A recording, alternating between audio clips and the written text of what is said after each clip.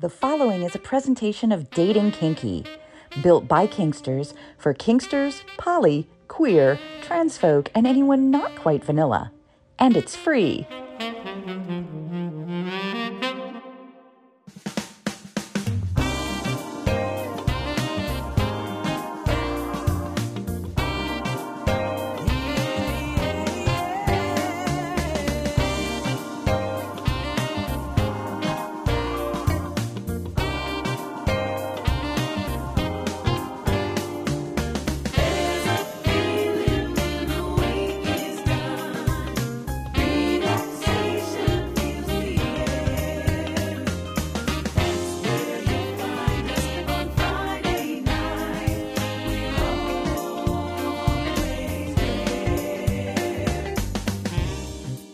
Featuring personalities as their authentic selves, this is What Women and Other Wonderful Humans Want, presented by Dating Kinky.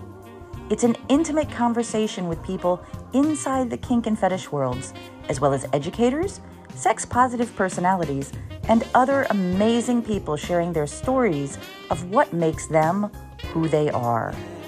And now, here is our own wonderful human with the questions, John, or as he is known around the kink and fetish community. Hi there, Catsuit. Hello there, Nookie, and to our listeners, welcome.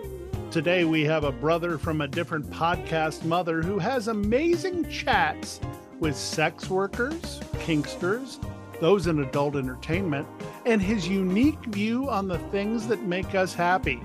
So strap on your jetpacks and get ready to take off.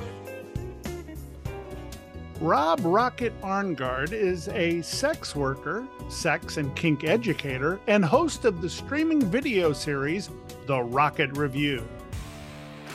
The Rocket Review, a streaming video podcast where consenting adults discuss sex, kink and BDSM, sexual health, sex work, and the adult entertainment industries. While our conversations are created to build understanding and share valuable information, not all views expressed reflect those of the producers, host, or sponsors. The Rocket Review is intended for mature audiences only. The Rocket Review is a combination of live streaming talk show style episodes with in-depth interviews, adult entertainment industry news, and adult product reviews. Launching their fourth season in February 2022 and getting ready for season 5, Rocket and Company have now added a podcast version to the already successful streaming series. Rocket's mission is to destigmatize sex and professional ethical sex work by bringing his expertise from that arena to mainstream audiences. It's Rob Rocket Arnegard of the Rocket Review on What Women and Other Wonderful Humans Want. They are the questions that establish the story. 5 questions about firsts, bringing back the genesis of the character behind the human. It's the first 5, and it starts now. First time you ever heard the word kink and what you thought it meant? It was actually in Boy Scouts, and it was in relation to rope. While we were actually working, there was kink, or I should take that back. I think it was probably the first time I heard the word kink. It was in relation to my father was a volunteer fireman, and there was probably a kink in the hose. It would probably not be until I was about 16, 17 that I started understanding that kink has a duality, a dual meaning, and one that's also very naughty and very, very not something mainstream. We don't get to talk about that, kind of stuff. So yeah, no, it'd probably be 15, 16, 17 in there. First time someone introduced you to the acts of kink? 19 was the first time I had my first role play experience. Gentleman was very much into that daddy boy thing, and I've always had, gerontophilia is probably my biggest issue in anything. I am always attracted to the older, more masculine of center presenting folks kind of tendency. Doesn't mean I don't enjoy the pantheon of human gender expression and expression in general, but that tends to always be my early on, especially my hardwire. And so, yeah, that was the first time, it'd be about 19, that he expressed, would you like to try this out? Is this something you're comfortable with? And I was like, very much, like, yes, please, let's do this. And so, yeah, it was like bondage. It was like, hands behind my back and service daddy, enjoying man scent, and getting introduced to masculine of center sex, really, honestly, for the first time, too. So it all kind of converged. Until that point, it kind of just been fantasy, First time you ever spoke in public about sex? Oh, wow. Okay. We're going to have to rewind to 2007 when I spoke at a leather gathering. And it was just on my early days, how I even came to understand what gay leather was about. And then just a few minutes on my experiences with the gay leather communities and their response to the AIDS crisis. That was kind of one of the first times I remember really ever speaking about sex and sexuality. First time someone heard your podcast and told you that they could relate to it, but you couldn't believe who was telling you.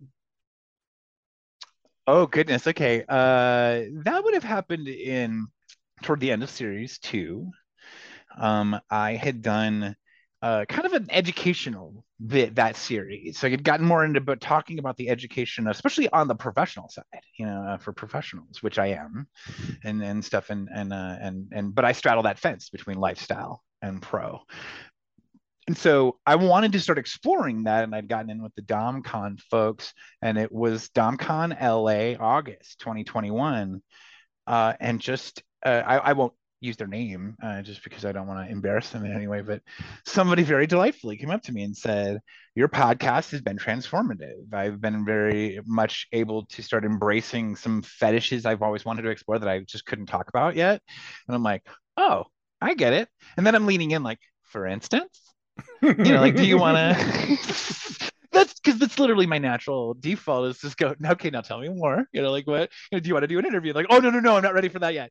And I'm like, okay, I get that. I honor that because again, discovering that you want to explore something and then starting to actually explore something, as I open and on my show a lot with the question, when did you first discover you were kinky? And then when did you embrace it and start exploring? Because these are really not often the same point in time for most people.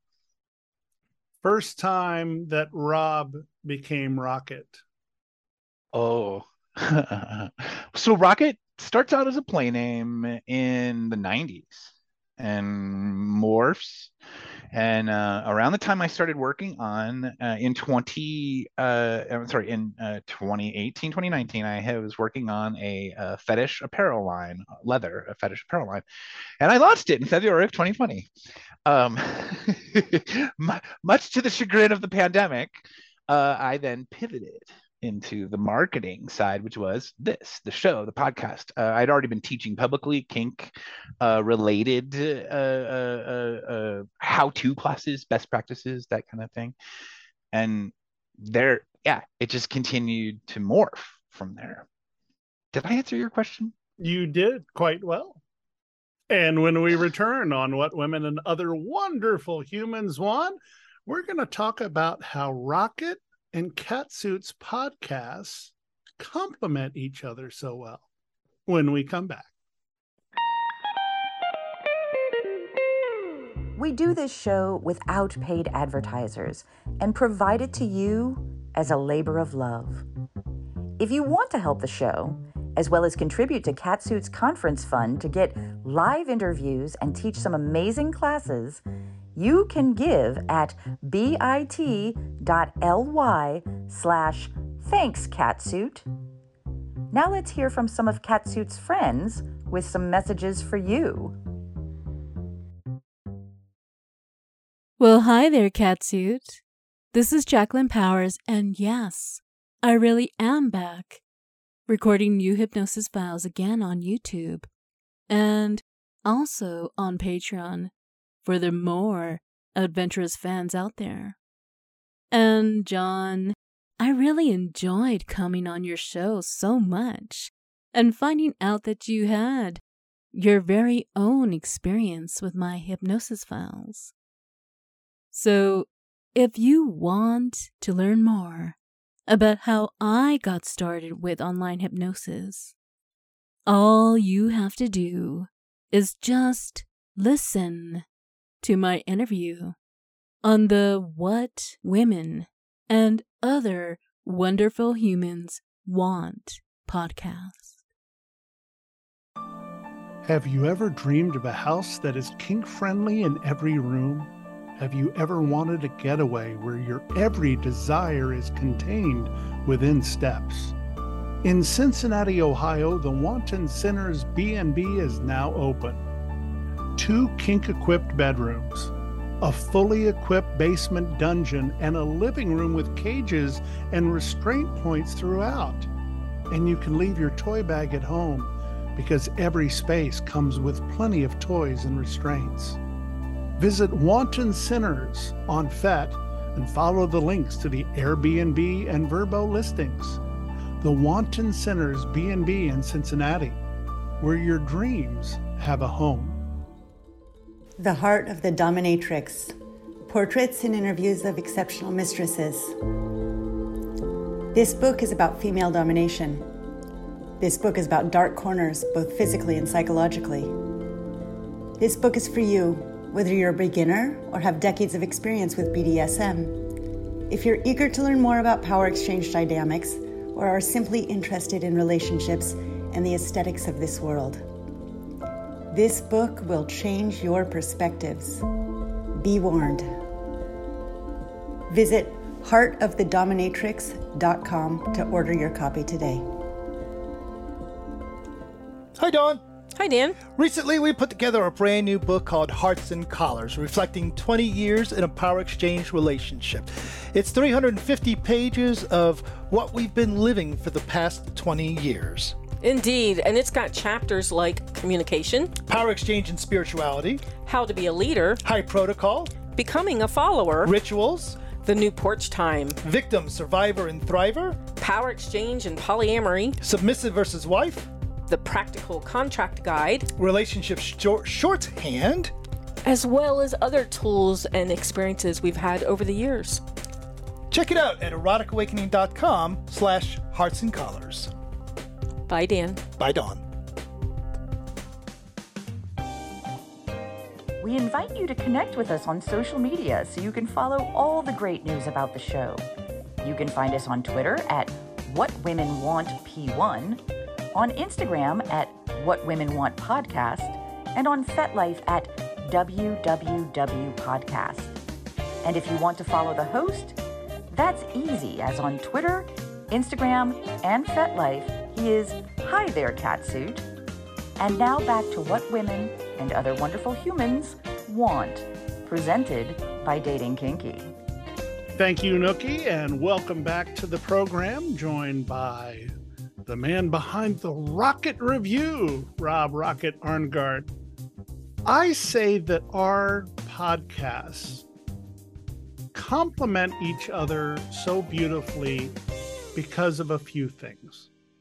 First of all, mine very much seems like a broadcast type thing. Yours is a party. I listened to an episode with Lady Vi. I think Mistress Diamond Blue showed up. I mean, it was a party. And you just have fun from the time you turn on the camera or microphone through the end of the show. It's based in the mission and vision at Whole Punch. and that what drives the Rocket Review, what actually fuels the show. It's a belief, if I had, well, an ideology that I carry with me that is no topic is ever so taboo that we cannot discuss it, and maybe even punch at it and poke at it a little bit too gently with love. But nothing should really ever be so taboo or so serious that we can't enjoy a conversation about it, save actual tragedy, and stuff, which is also the other reason for the show. Is I'm trying to prevent anybody from wandering into this unaware. And so the show does still continue to aim itself at new folks coming into kink, BDSM, especially the professional or even semi-professional side, lifestylers who've been in it for a long time and maybe they're starting to cross over and they want to go professional. I didn't find a lot of offerings for that audience when I started researching, which I didn't do a terrible lot of, let's be honest. It was, because there's a lot of offerings. There's a lot of offerings, especially in sex education right now, which it seems like the podcast world seems to be where you can go for great sex ed. I'm not even lying. There are amazing professionals pumping it out there. So I was just very honored to kind of be accepted into that growing network. And so, but thank you. I do try to keep it, fun at the end of the day. It's a video podcast, which a vodcast, as the gang likes to start. Remember, Rocket, it's just a podcast. You don't have to keep saying 2 words, And I'm like, yeah, because I'm always putting a slash between talk show and podcast. My gang, which is a much younger market than I am, they're always just like, no, you can just smash the words together. And now you don't. And I'm like, oh, you kids and your acronyms. I love it. I was about to say labels. Wait a minute. You're talking about labels now. And my show explores them all. My biggest thing with guests is identify however you want and use whatever language expresses yourself best. I won't be on a channel that won't have me. YouTube. Looking at you. Anyway, looking at you. Oh, I've heard the battles. Oh my goodness.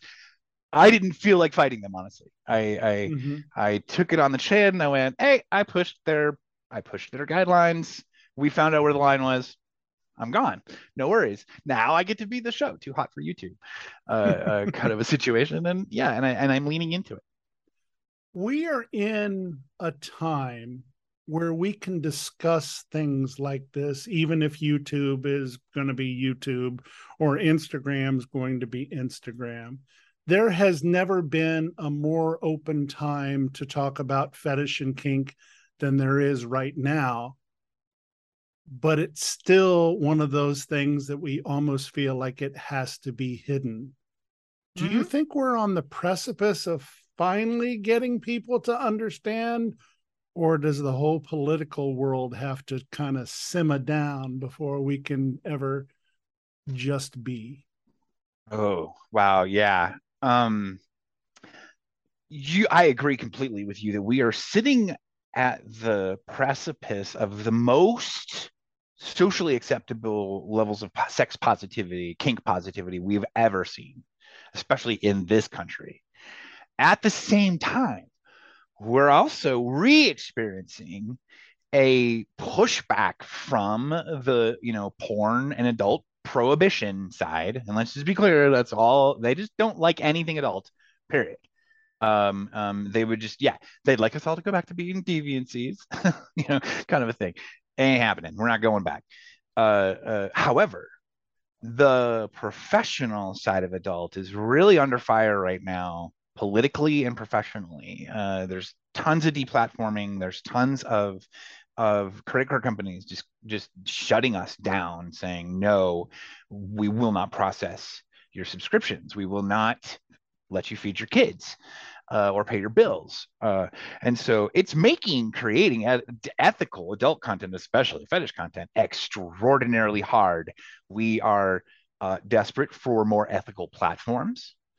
We're, shout out just for fans. Sorry, I'm just going to be silly in that regard, because the landscape needs to change. It needs to change. The internet allowed a lot of loopholes. A lot of companies allowed loopholes that allowed terrible situations that made the free porn situation what it is today. Mm-hmm. And so now trying to shift an entire generation or more of folks who grew up on that, it's like, it's hard. It's hard trying to get them back around to understanding that if you're not paying for your adult content, it's quite likely not being ethically created. And the sadness about that is the fact that you can literally put two pictures on Instagram. One of Batgirl Yvonne Craig from the 1960s being tied up in basically fish wire or whatever it was. Classic. In cat whiskers, which was one of my original oh my God scenes. And a person can recreate that and be banned from Instagram. Yep. How does this make sense? You want to know what got me kicked off YouTube? Sure. I brought on an erotic fine artist. And by fine artist, I mean a man with a master's in fine art who works as a professional graphic illustrator for major comic book companies. And we're going to leave that right there. But he's got his own passions, and he has this nom de plume he publishes under. I've had him on the show a couple of times. The second time I had him on, I had a rotator of some of his paintings that are in a show that was just upcoming because we were promoting a show. And sure enough, YouTube had a conniption fit. Then they went and found my other video interviews with, say, Drubskin of Drubskin Art and fetish artists whom I had on the show numerous times, and who had a rotating commercial on my show all last third series 3. And so YouTube had a conniption fit. Now, I should also point out that this comes on the heels of 6 months of them hounding me to use their monetization service, because I was well over 10,000 views on about 40 videos at that point, kind of a thing. I was quite popular. The channel was growing immensely, and they wanted me to start using their advertising monetization service, so they can get their cut. And I was like, no, I sell my own ads. Thanks. Plus, you guys like to advertise QAnon, and I don't like some of the things you put in front of shows. And they didn't like hearing that, and they hounded me for 6 months, and then suddenly my content was violating things, and I was gone overnight with no recourse, no appeal, conversation, nothing. I never spoke to a human being about it ever, not once. It was very generated boilerplate emails that I received. And so, yeah, and without legal representation that costs an incredible amount of money, you're never going to get that conversation at YouTube or Google, as it were, with a human being. It's not going to happen. That's the only way you'll get that human conversation is and yet this is the same place that made Logan Paul an international success, that again spouted QAnon lies and things and conspiracy theories. Yet my show about sex education and showing off the creative power of the human, mind and genius and skill, because it's erratic and because it's, no, that wasn't allowed. Too much. This is what drives me the most nuts, is that violence, killing people, even though it's just a movie, slashing people, terrorizing people, binding them in a horror movie genre, perfectly acceptable. Absolutely. And I think listeners of my show know that I exude kindness in whatever way I possibly can. Do I watch those shows? Sometimes, especially when I'm in a really bad mood and just can't deal with a rom-com. And Yet the people who want to bring some light to someone's day, to allow them to feel joy, to give them the opportunity to just get away for a while. Unacceptable. Unacceptable. Yeah, I thank you. You articulated that extremely well. I don't feel sometimes I articulate the value of the connection that I hope this show brings for folks. One of the things early on for me as a Kinkster, even as I started finding my community a bit there, my early community, because I've had many since that point. I've gone through different, I've evolved through different communities and stuff. And I didn't find a great one first off. I didn't fall in with a great crowd first off. I talk about on the show a lot that I had some sketchy early interactions that basically the consent surrounding those scenarios involved I showed up and then later didn't press charges. So that was kind of the ball of wax back then. But again, I wanted to prevent people from going through those kinds of experiences. I wanted to at least shout out that those existed and you needed to look out for those. Here's some warning signs, some red flags to look for, as it were. The next part of that was connecting with people who, because I felt so alone growing up in North Central Texas, kinky and queer and punk rock, and just didn't fit in with fucking anybody out there. I would have fit in probably better downtown London, literally, than I fit in North Central Texas at that point. And so I would like to make sure that people know they're not alone. First and foremost, there's nothing new in the world of fetish that's never been discussed in human history. I hate to tell a lot of the new gang that, because every once in a while somebody's like, "Look what I invented," and I'm like, "Ah, that's sweet that you think you invented that, but go ahead," and stuff. But it's not. This has existed in adjacent to human sexuality since the beginning of time. And so for us to sit around and act all arrogant like, oh, ew, it's like I find that that's usually housed in like religion. There's usually some evangelical stuff going on in there, and I just like, oop, okay, not an argument I'm doing anymore. I don't do that argument anymore. I've got other debates to have. I was fortunate enough to get to know the people from Clips for Sale at FetishCon. Ooh. And Anastasia Pierce had introduced me to them. Anastasia had been on my show, just a lovely human being. And I got to hear some of the stories of the behind the scenes of the things that are going on, the challenges that they have trying to sell their content, the fact that they are the ultimate heel in, if you were going to use a wrestling term, because everybody's upset at them for one reason or the other, but they want them to be better and they're trying to be better. But the thing that got to me the most in talking to their CEO, I said, you're providing a platform that more than anything says, you're not alone. You got a foot fetish? You're not alone. You have a fetish for someone who enjoys bamboo sticks? You're not alone.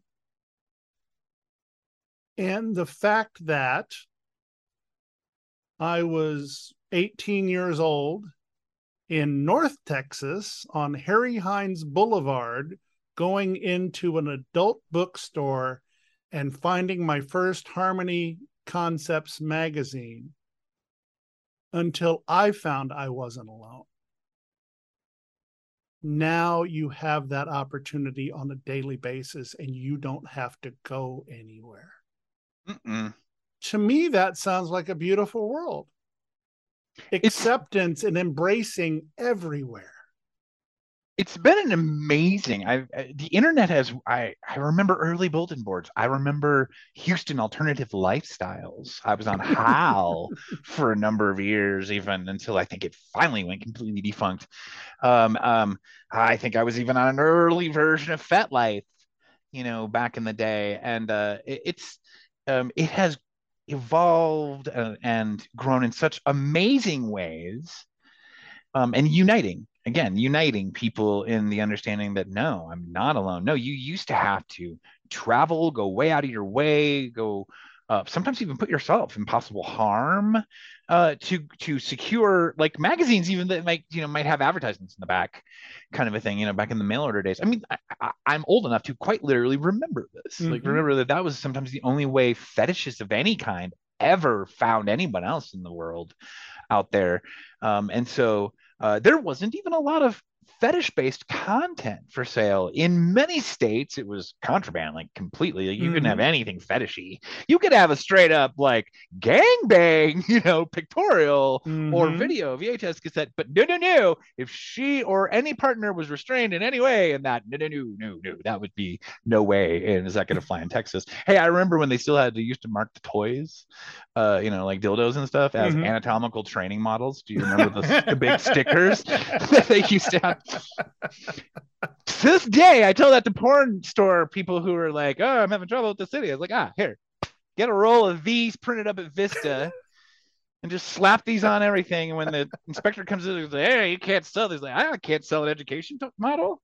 Come on now. Of course I can sell an education model. Shuts them right down, surprisingly enough. And again, and again, this was hard. You had to go to some seedy parts of town. Terry Hines, dude. I'm from DFW. Boulevard, yes, I'm from fucking DFW. I don't go to Sam Moon unless it's broad fucking daylight. Thanks, I'm sorry. And I know, 14 years worth of martial arts. And no, I'm not. Yeah, I'm not going down there. It's a rough part of town. I'm not even gonna lie. Talk about disadvantaged sex workers. People put in disadvantage. That's the kind of situation we're talking about back in that day. These were rough places. And so the internet has ended that. It has made it so much easier for us to connect with one another. Now we have full-on conventions. We've got DomCons, FetCon, we have Exoticas, and that's just the public stuff. There are still the pantheon of private clubs that exists that will never utter on an open channel or in a podcast, because that's not what they're out there to do. That's not what they're there for. They're there for private members. And I applaud all of these different models, of kink exploration.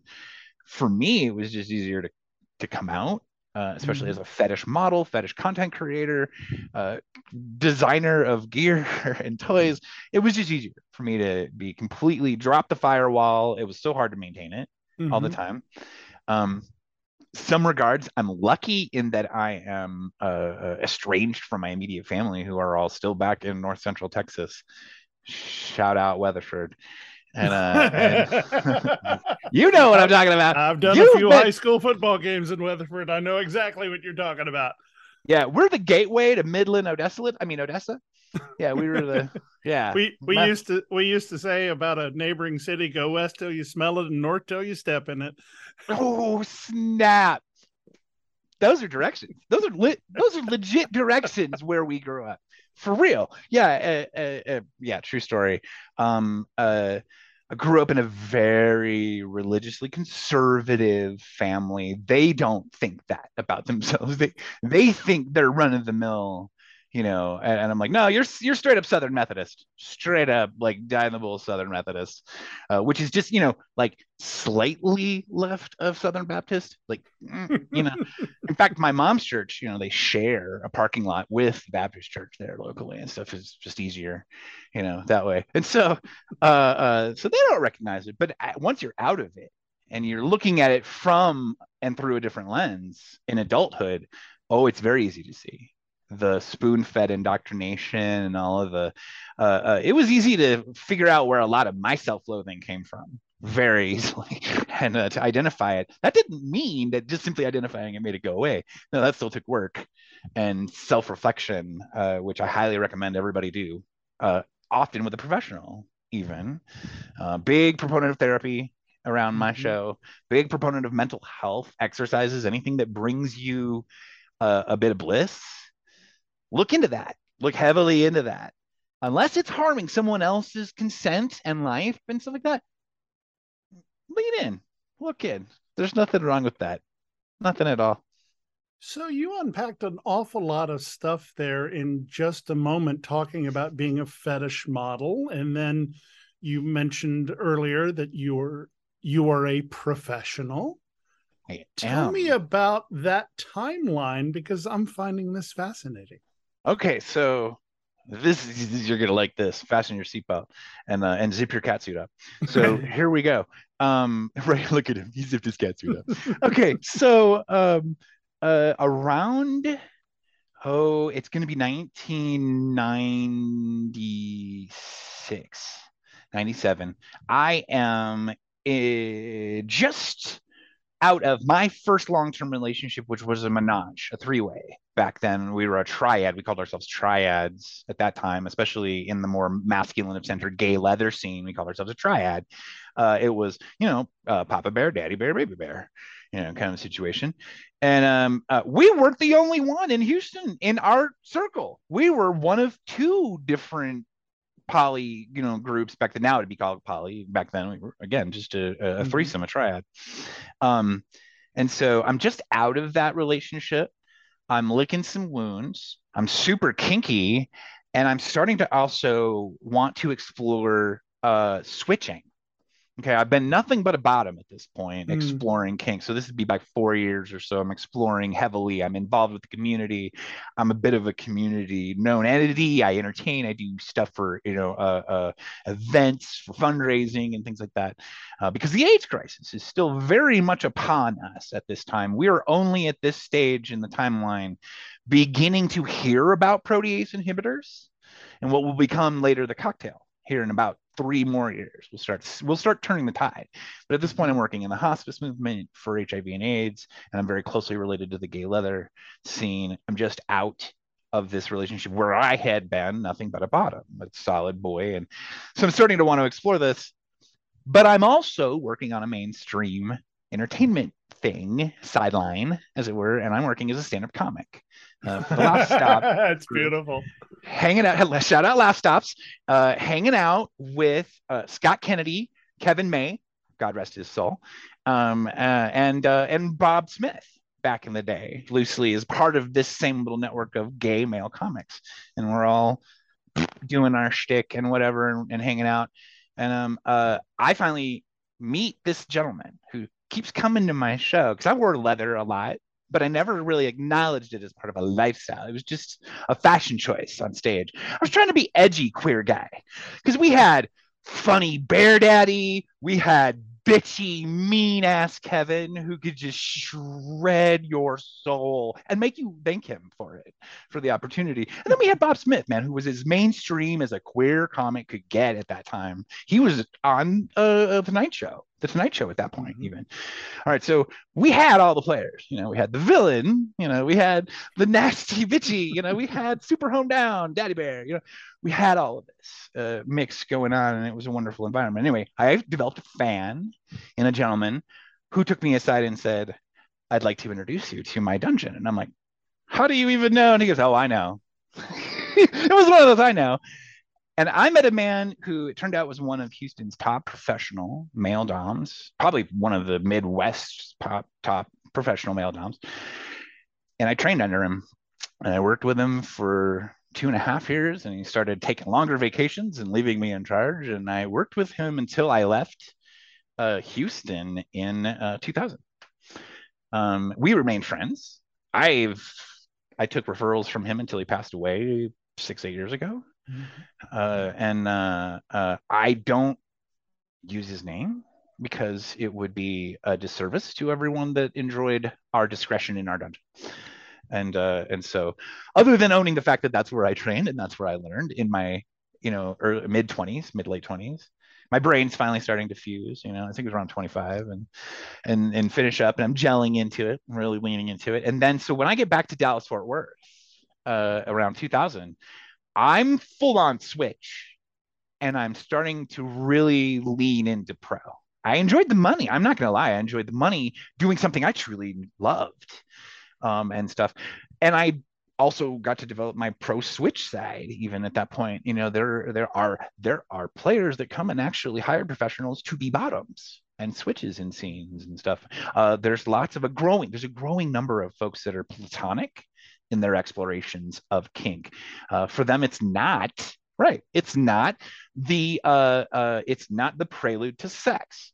It is in its own world. It is in its own universe, which I think is fascinating. It's phenomenal, and I love that growing demographic because it's something I've known about for a really long time, and stuff. So shout out to the platonic kinksters who this is not foreplay.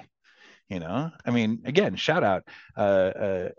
It's a pantheon. It's not, all this. It's a big swimmy, lots of communities, every reason to get along and work well together under the same umbrellas. But again, at the end of the day, niche is niche, and you should honor that. So shout out.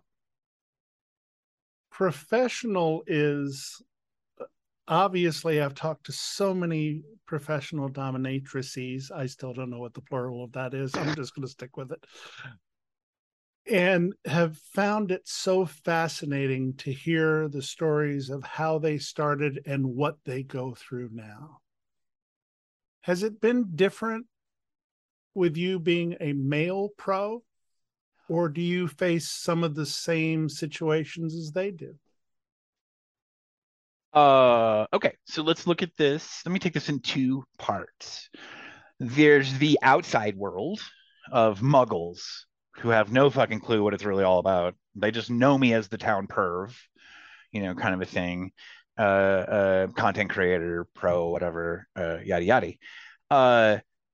Like everyone else in the industry, I suffer that same, stigma that's blanketed on all of us.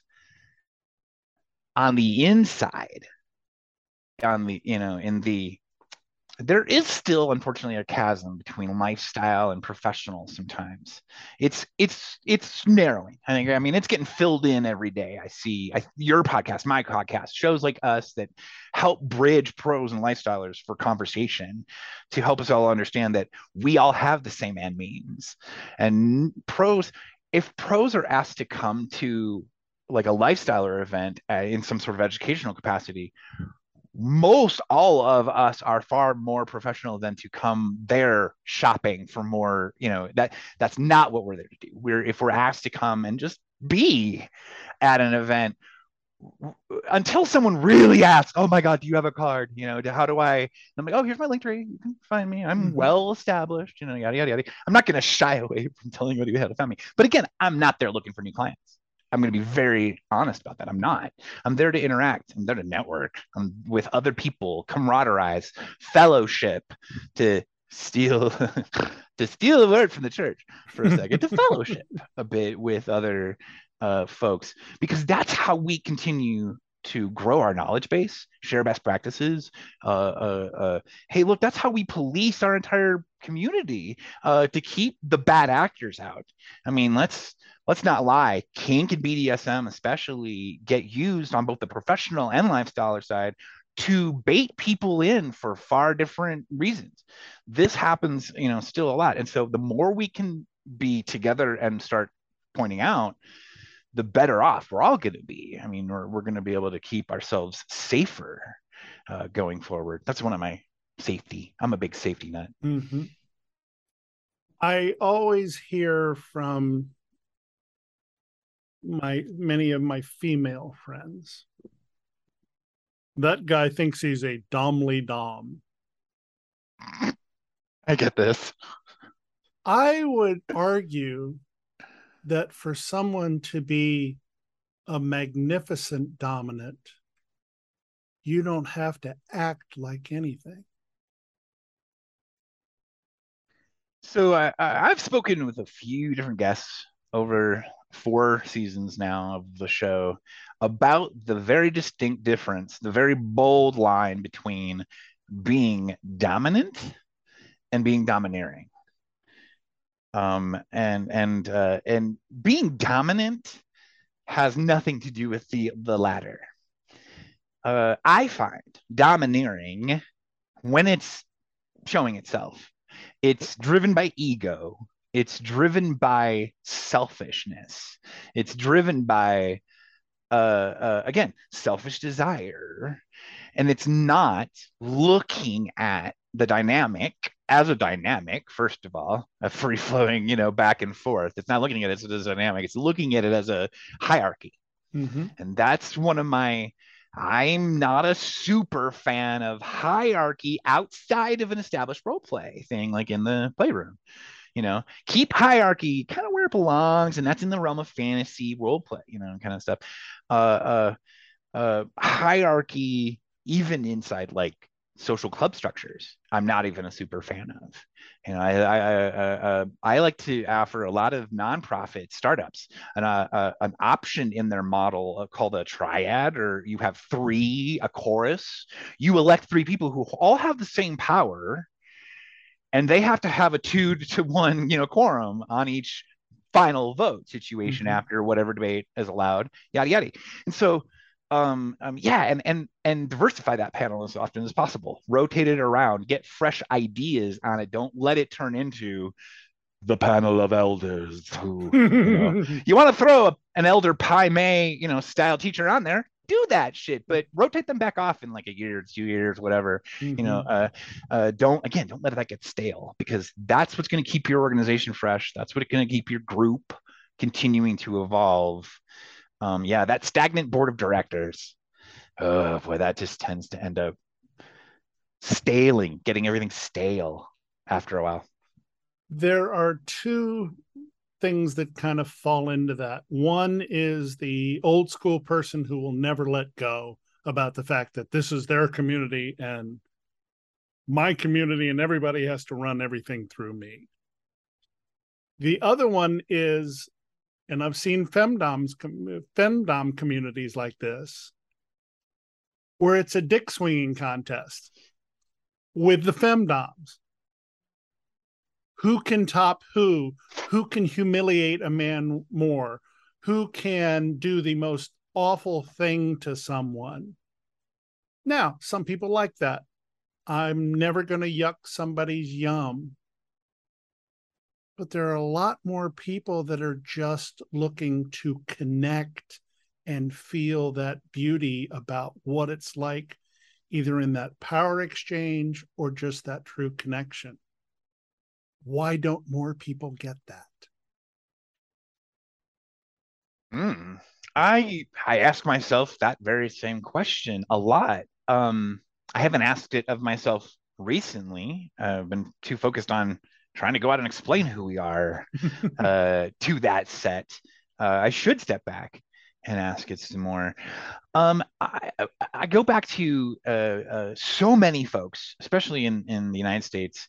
They get born into indoctrination so early that their neurology never has a chance to really start building better pathways to, better executive breakdown, better investigation, better introspection. And that terrifies me, because that means we keep as we keep trying to move the bar forward, we keep meeting with this huge sea of resistance. And we only get so many steps forward before they realize, oh, they've eked forward again. We've got to push. And they are pushing hard right now. And it's again, yeah, it's that secular, robless, the snake's eating its own tail. It's over and over and over again. I would love to see it end in my lifetime. I'm hopeful. I have to hold that hope, or it's a gallows kind of humor coming out of there if it's not. And so, yeah, in the meantime, I just try to keep my vision in front of me, stay in my lane in a lot of ways. I, as a cis, male, white male of an age, as a sex worker, I've had incredible privilege. How many professional sex workers get handed hand over hand training over a period of years in their 20s. No, that is so rare. That should be a fucking movie fantasy, kind of plot and stuff. And I think it is even a couple. I think Anne Rice fucking wrote that shit into a book. Anyway, so I incredibly privileged. One thing I try to do every morning is look in the mirror and go, okay, check that fucking privilege, motherfucker. What are you using it for? How are you applying it? Who is being benefited by your privilege today besides you?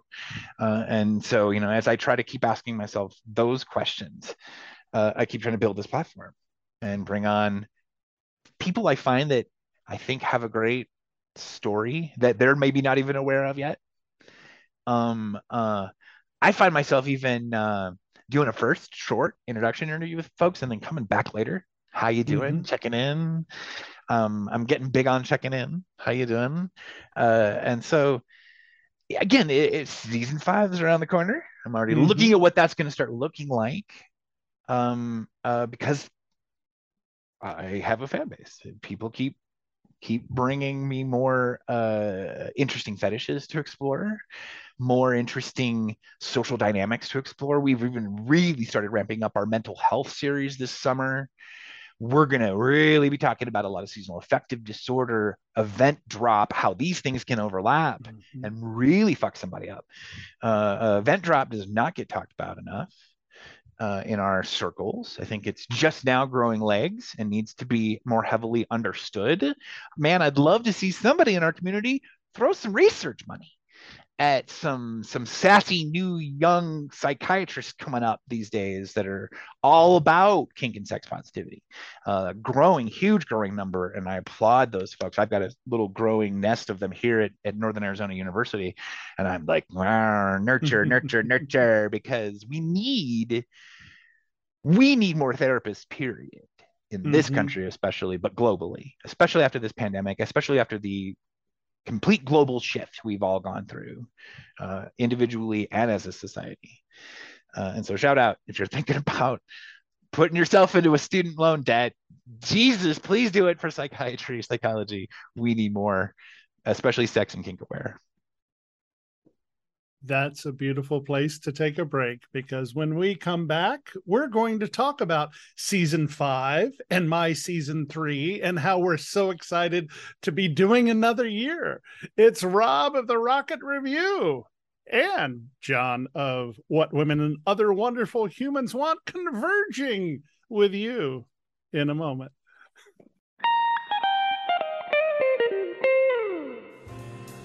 Have you ever wanted to try something a little kinky in the bedroom but had no idea where to start? Or maybe your partner just told you they're into water sports. No, not the jet ski kind. And you really want to fulfill their fantasy, but you're nervous. That's totally normal. I'm Kate Sloan. I'm a sex journalist who's talked about kink in magazines like Cosmo, Playboy, and Glamour, and on my podcast, The Dildorks. My new book, 101 Kinky Things Even You Can Do, is a guide to some of the hottest and best-known kinks out there, from age play to zapping and everything in between. Each section offers 3 suggestions for ways you can try out your new interest with a partner or even by yourself. Curious? Order your copy now at 101kinkythings.com and start learning new things about your sexuality. This is Alicia Zadig, author of the new book, Yes, Mistress. I'm also Mistress Alicia, a leading dominatrix and BDSM expert. My book, Yes, Mistress, takes you on a provocative, eye-opening journey into the erotic worlds of kink, fetish, and female domination. Join me for a fascinating conversation. Male submission is more common than you think, and more rewarding than you can ever imagine. Yes, Mistress, now available on Kindle, and you can order your copy at yesmistress.com. You all know I love my cat suits, and the ones that have never let me down come from the amazing Winter Fetish. I've had some of them for 10 years and they're still going strong. Specifically made for fetish play, these suits come in only the best spandex or PVC with zippers made for action. You've seen them in the House of Gordon, It's Always Sunny in Philadelphia, and now these suits can be yours. And if you use the code WWWSpandexCat, you get 10% off your purchase and you support the show as well. And as always, I give you this promo because I believe in what Winter Fetish does. So visit winterfetish.com and use the promo code WWWSpandexCat and get the cat suit of your dreams from Winter Fetish. Hi, this is Venus, and I have a special message going out to all the single ladies listening right now. What if you could have a committed, loving relationship with a partner who is monogamous to you, but who would love to see you have sexual experiences with others? Sounds too good to be true, right? Well, it's not. You really can have your cake and eat it too. You can have it all. Learn more at venusconnections.com. That's venusconnections.com. Hi there, I'm Nookie. My pronouns are she, hers, and I'm the founder of Dating Kinky, a different kind of dating and educational site for kinksters, poly, queer, trans folk, and anyone not quite vanilla. And it's free. Catch me in my own podcast, Dating Kinky. And now back to John and their guest on what women and other wonderful humans want. Welcome back to the program, joined by the one and only Rocket, Rob Arnegard. I, during the break, was talking with you about teaching and the fact that you and I both love to teach. And it always seems that in every single conference we go to, there's something about consent. And if you're into kink, at least I'll call a veteran or a sophomore, for lack of a better term, you understand the basics of consent. You were telling me something during the break that I found fascinating when I talked about improv and yes and. Well, you queued it up. So the foundation of comedic improv, especially in the group level, is no one says no to what's going on, and you open your next retort as the ball gets tossed to you, the metaphoric ball gets tossed to you. You open with, well, yes, and that's when you begin to take over the scenario. So I get asked to coach couples quite a bit, or even three ways, kind of a situation. Small swinger pods even have invited me in to talk about their explorations of kink. Because they got the swing dynamic worked out. They've got that part covered. They just have never really fused in the BDSM side. And so consent is the basis of this conversation. And so one of the things I talk about a lot, because I get a younger audience that asks, hey, can you give me 5 quick tips for negotiating a scene on a hookup? I'm like, first stop, field of red flags, waving in a stiff breeze. I do not, in my own ideologies, believe that BDSM scenarios are adjacent to hooking up. I do not believe this is something that you can do in the 5-10 minutes of smooching and making out before you get to the act. If you want to hook up. Again, knock it out. And then go have a meal and negotiate what you might want to do kinky wise after you've gotten through the hormonal drive of we need to touch each other now, and get through that. Have it, fuck, but don't try to mix your kink in with that fuck on a hookup. A pickup, where maybe you've met online on FetLife, and now you're going to go try to pick each other up. That could actually begin with the unsexy discussion. In fact, it should begin with the unsexy discussion. What are your hard boundaries? What are your hard no's? What's your past with kink? What's your past with possible sexual trauma? And yes, I have fucking asked that on the first date. People go, what? And I'm like, especially before we get into a kink scenario, I need to know, am I about to unbox a whole bunch of emotion you boxed up a long time ago? It's like, these things have to be discussed fervently.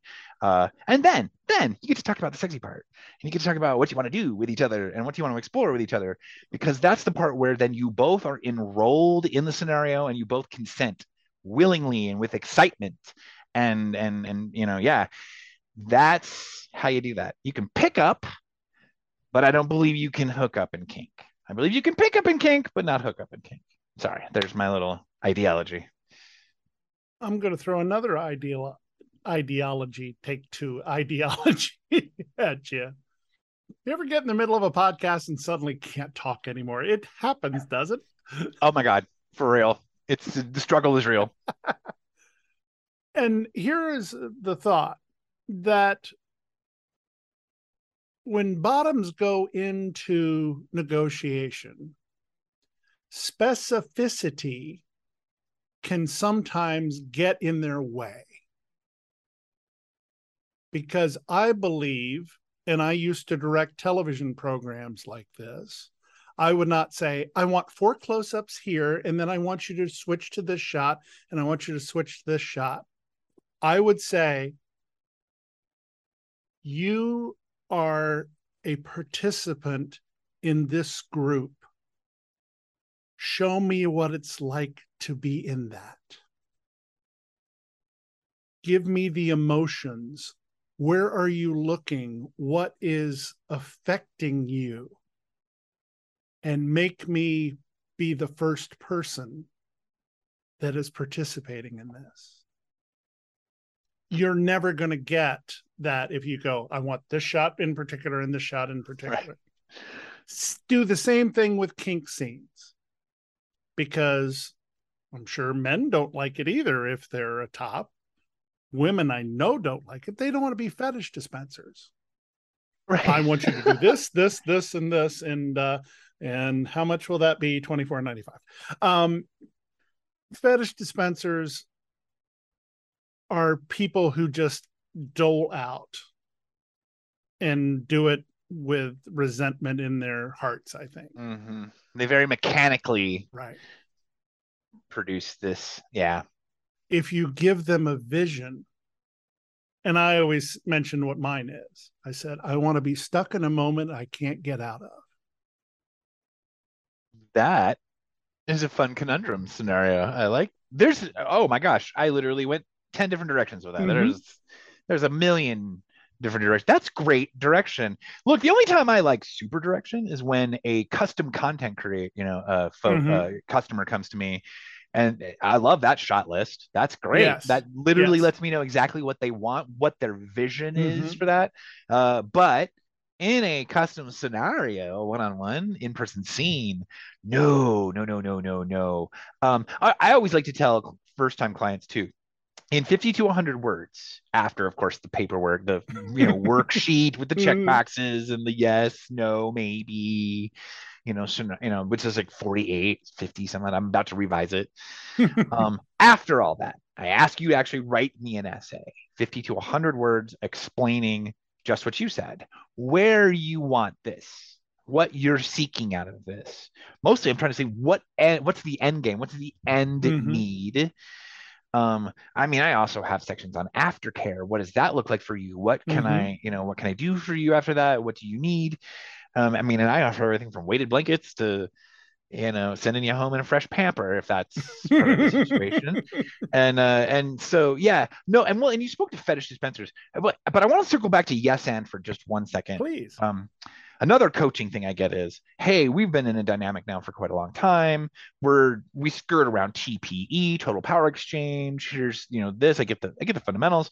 They seem to be functioning on a very healthy level, but they're getting stale and they're ready to start exploring consent, non-consent, which is commonly referred to as the no means yes scenario, kind of a thing, or faux rape.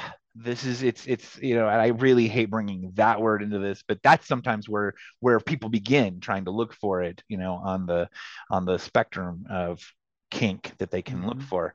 So here's the thing I offer these couples is, instead of trying to look at this as a strict consent, non-consent scenario, why don't you actually renegotiate your checklists together And this time, just agree that no one's going to say no to anything on the checklist.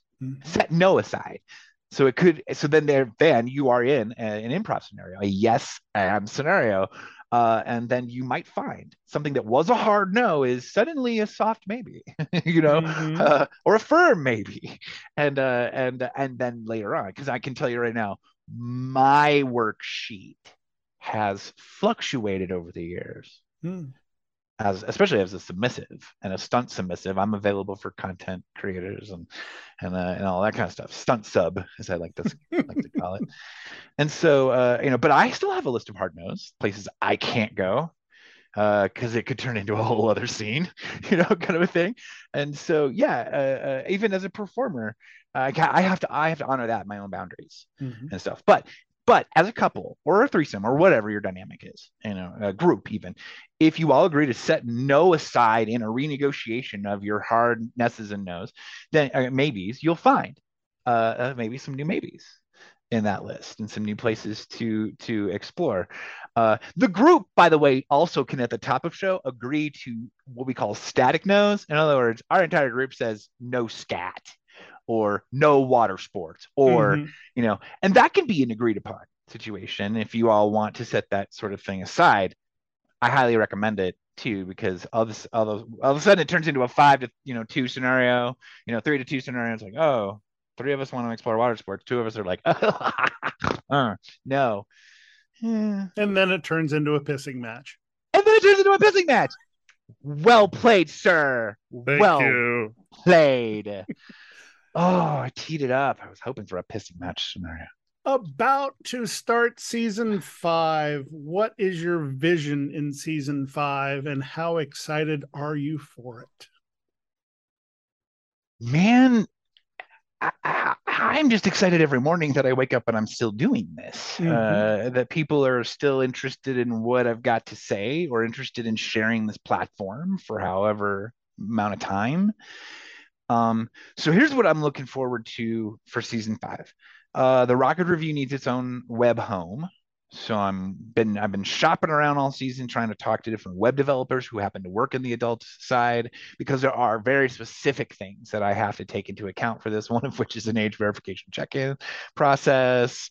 I would also, what I have envisioned for that is a social media platform side to that, where kinksters can start interacting both with professional and lifestylers, really dissolve that chasm in that line, let pros start talking to lifestylers, vice versa.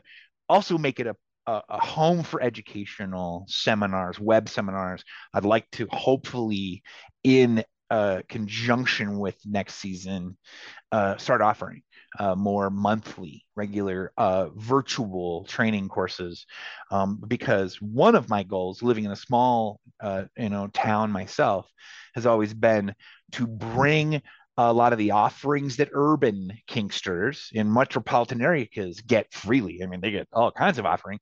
I'd like to start bringing some of that into these rural areas, because they're still rural kinky people and stuff, and they need this education just as much as everybody else.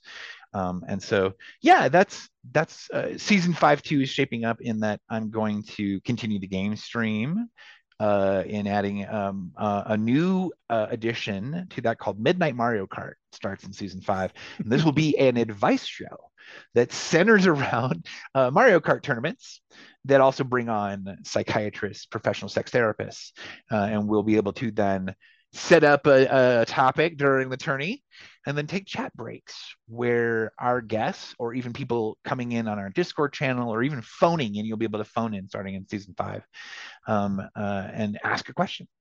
Like old style radio shows, like Frasier back in the day, kind of a thing. We're gonna go old school. Hello. Exactly. I'm listening. Kind of a situation. Not quite that serious. We'll try to keep it a little more tongue in cheek. But I've been lining up all of this season a bevy of specialists, trauma specialists, sex therapists, ASECT certified psychologists, people writing books, people talking about puberty, how to talk to your kids. I mean, just a pantheon of specialists. And so we're going to start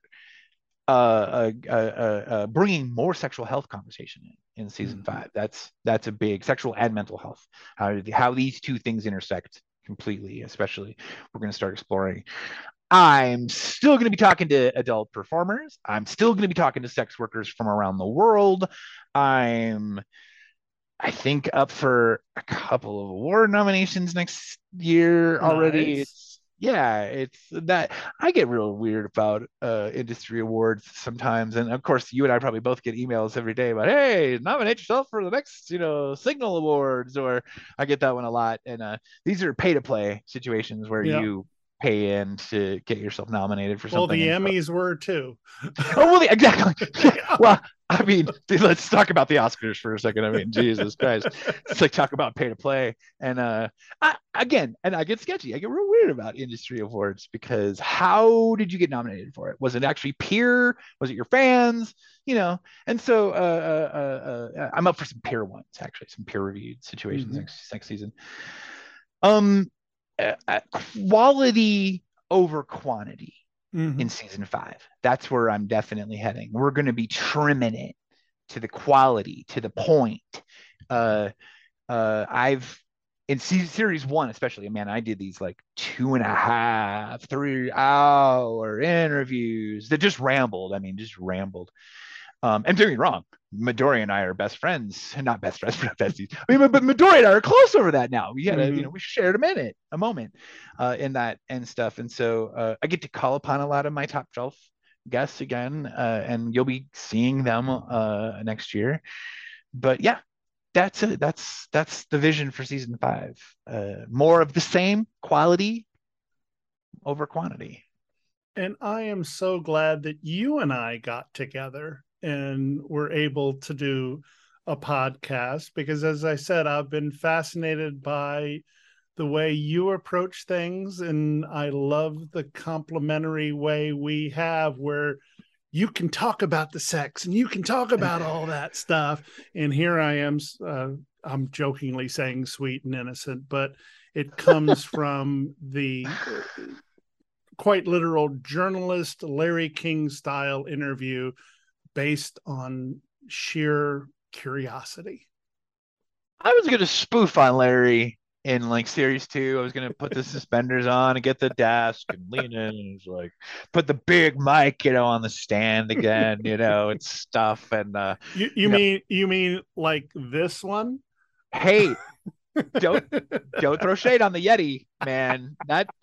That fucker is like top of the list in every podcast, top 5 mics you should have if you want to think about podcast. Absolutely. I have one running around here. I was fortunate and got a deal going with Mackie Audio a while back. And so when I'm in the field, a lot of my field stuff is Mackie based, and we'll be continuing going forward. Because evidently they're into sponsoring podcasts. No, they created a whole new line of entry-level mics and stuff for that demographic last year and stuff. And so they're looking to really push those. Anyway, sorry, I didn't mean to start plugging a company. Sorry, I farted. That's okay. I was going to say plug yourself in the right way, of course. Well, let's see. There's the show, of course, at the Rocket Review on Twitter and Twitch, and then on Instagram you can find us Rocket Review Show. I don't promote our former Facebook channel anymore because we're shutting it down. We're getting done with Meta and stuff. That's a thing in season 5 too. Is we'll be done with Meta. I am debating heavily whether I'm even going to keep my Instagram presence. They're terrible to adults. Anything related to adults. I posted a Speedo picture on my @dadspup adult content side. A Speedo picture, literally just a Speedo picture. And they had a conniption fit, just a cat-eyed fucking conniption fit. And I'm like, I've seen straight up bare asses up on, Tell Instagram. Me about your Olympic swimming coverage. Hello. Thanks. And my floral Speedo with bananas on it isn't allowed. Nope. Conniption fit. Yeah, this is what I'm talking about. It's getting really hard to be adult oriented in any way, shape, or form, and on some platforms. I've never looked at face ache as a place for adult conversation or discourse, like, ever. I remember I was in a pair of like Aussie bums, like way back in the frame, and like just kind of holding the edge of my t-shirt up, and they had a stroke. It's like Facebook had a conniption fit, and I'm like, okay, we're done with this. We're done. If I can't even post an underwear selfie, it's like, what good is this to me and my endeavors? Nothing at all. Recently, even I had still been broadcasting the show there live, and either someone went in and reported, or they just discovered what my show's about. But 27 live episodes in a row got reported as spam and taken down with, again, they will offer no real appeals process. That appeal you do where you challenge, they don't give one fuck. I don't think they examine it. I don't think they honor it. No. And so don't even waste your time or breath. If something gets taken down, let it go, and move on.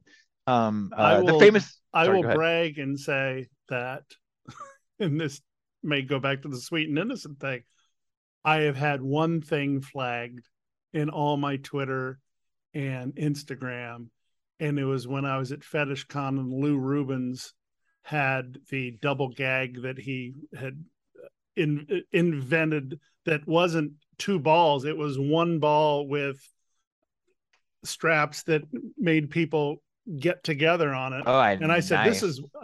This is one of the most incredible things I've seen, and they're having fun. Twitter is flagging it as sensitive content, but they didn't take it down. They just flagged it as sensitive content. I went, slight victory.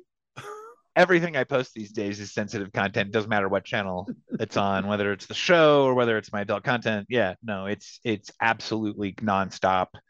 I'm currently having trouble with the auto posting features from my adult Just for Fans account to my adult Twitter account. They're not connecting. It's been like that for several weeks now. Both sides.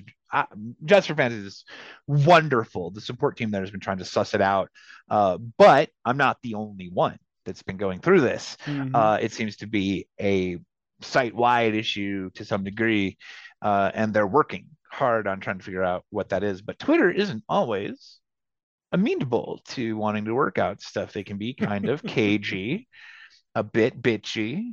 Look, man, I've had several adult entertainers on the show who have lost their Twitter accounts, like overnight, gone, bye-bye, no recovery option, no appeal, no discussion with a human being, nothing. Lance Charger was on and discussed at length what happened with him, and then a year to the day, or not to the day, it was a year to the month or so, came back on to announce his full retirement from the industry for a number of reasons. And so, in season 4, I said, I'm taking the gloves off, because I did nice and sweet in series 1 through 3. I did it, kept it surface, stayed away from any of the hot button topics that, get my blood pressure up. Nah, season 4, I took that shit off. We started talking about bug chasing and pausing and the efficacy and unefficacy about how that's creeping its way into the mainstream adult, gay male adult content. We talked about drugs and sex and mixing these things together. I bring on regularly recovery specialists to discuss options and resources. And so in season 4, I decided, no, we're going to start dealing with the actual hard topics. We're going to talk about sexual violence, trauma, sexual health, what that looks like outside of the academic, in the executables, parameter. I love your show. It's so much fun. Thank you very much. And I've really been honored to have you on it, and look forward to continuing conversations. Something tells me you and I are going to run into each other in the most beautiful of ways, and we'll be able to bring our talents to people together. Knock on wood.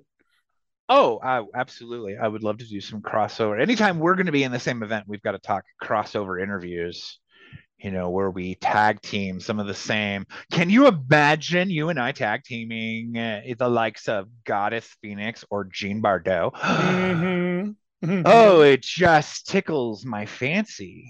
I think thinking I about may that. have sent somebody a letter about that. We'll talk about that later. Tag teaming, of course, in all the funnest ways.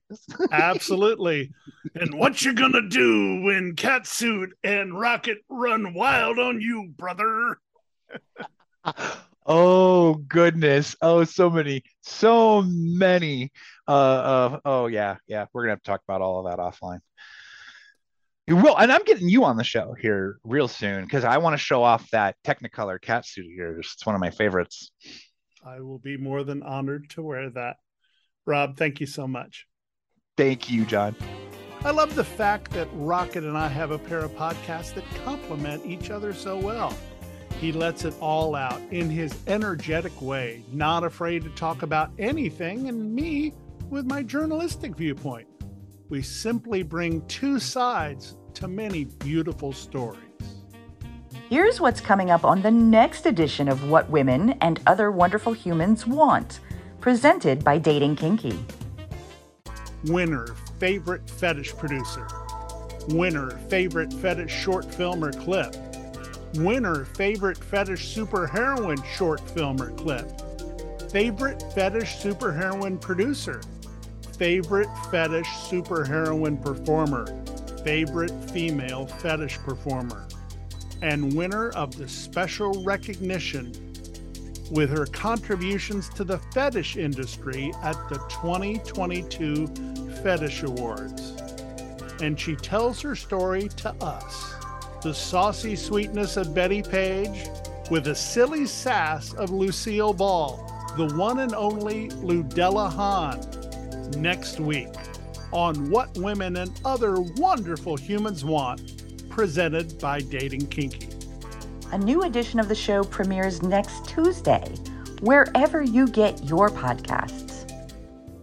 It's been an amazing season 3 so far, and with Ludella next week and the following weeks, featuring the return of Miss Mackenzie, European fetish superstar Ariel Anderson, and our 2022 finale, Back in the Dungeon with Temptress Raven Eve. There's so much to look forward to. I'm John, proudly known as Hi There Cat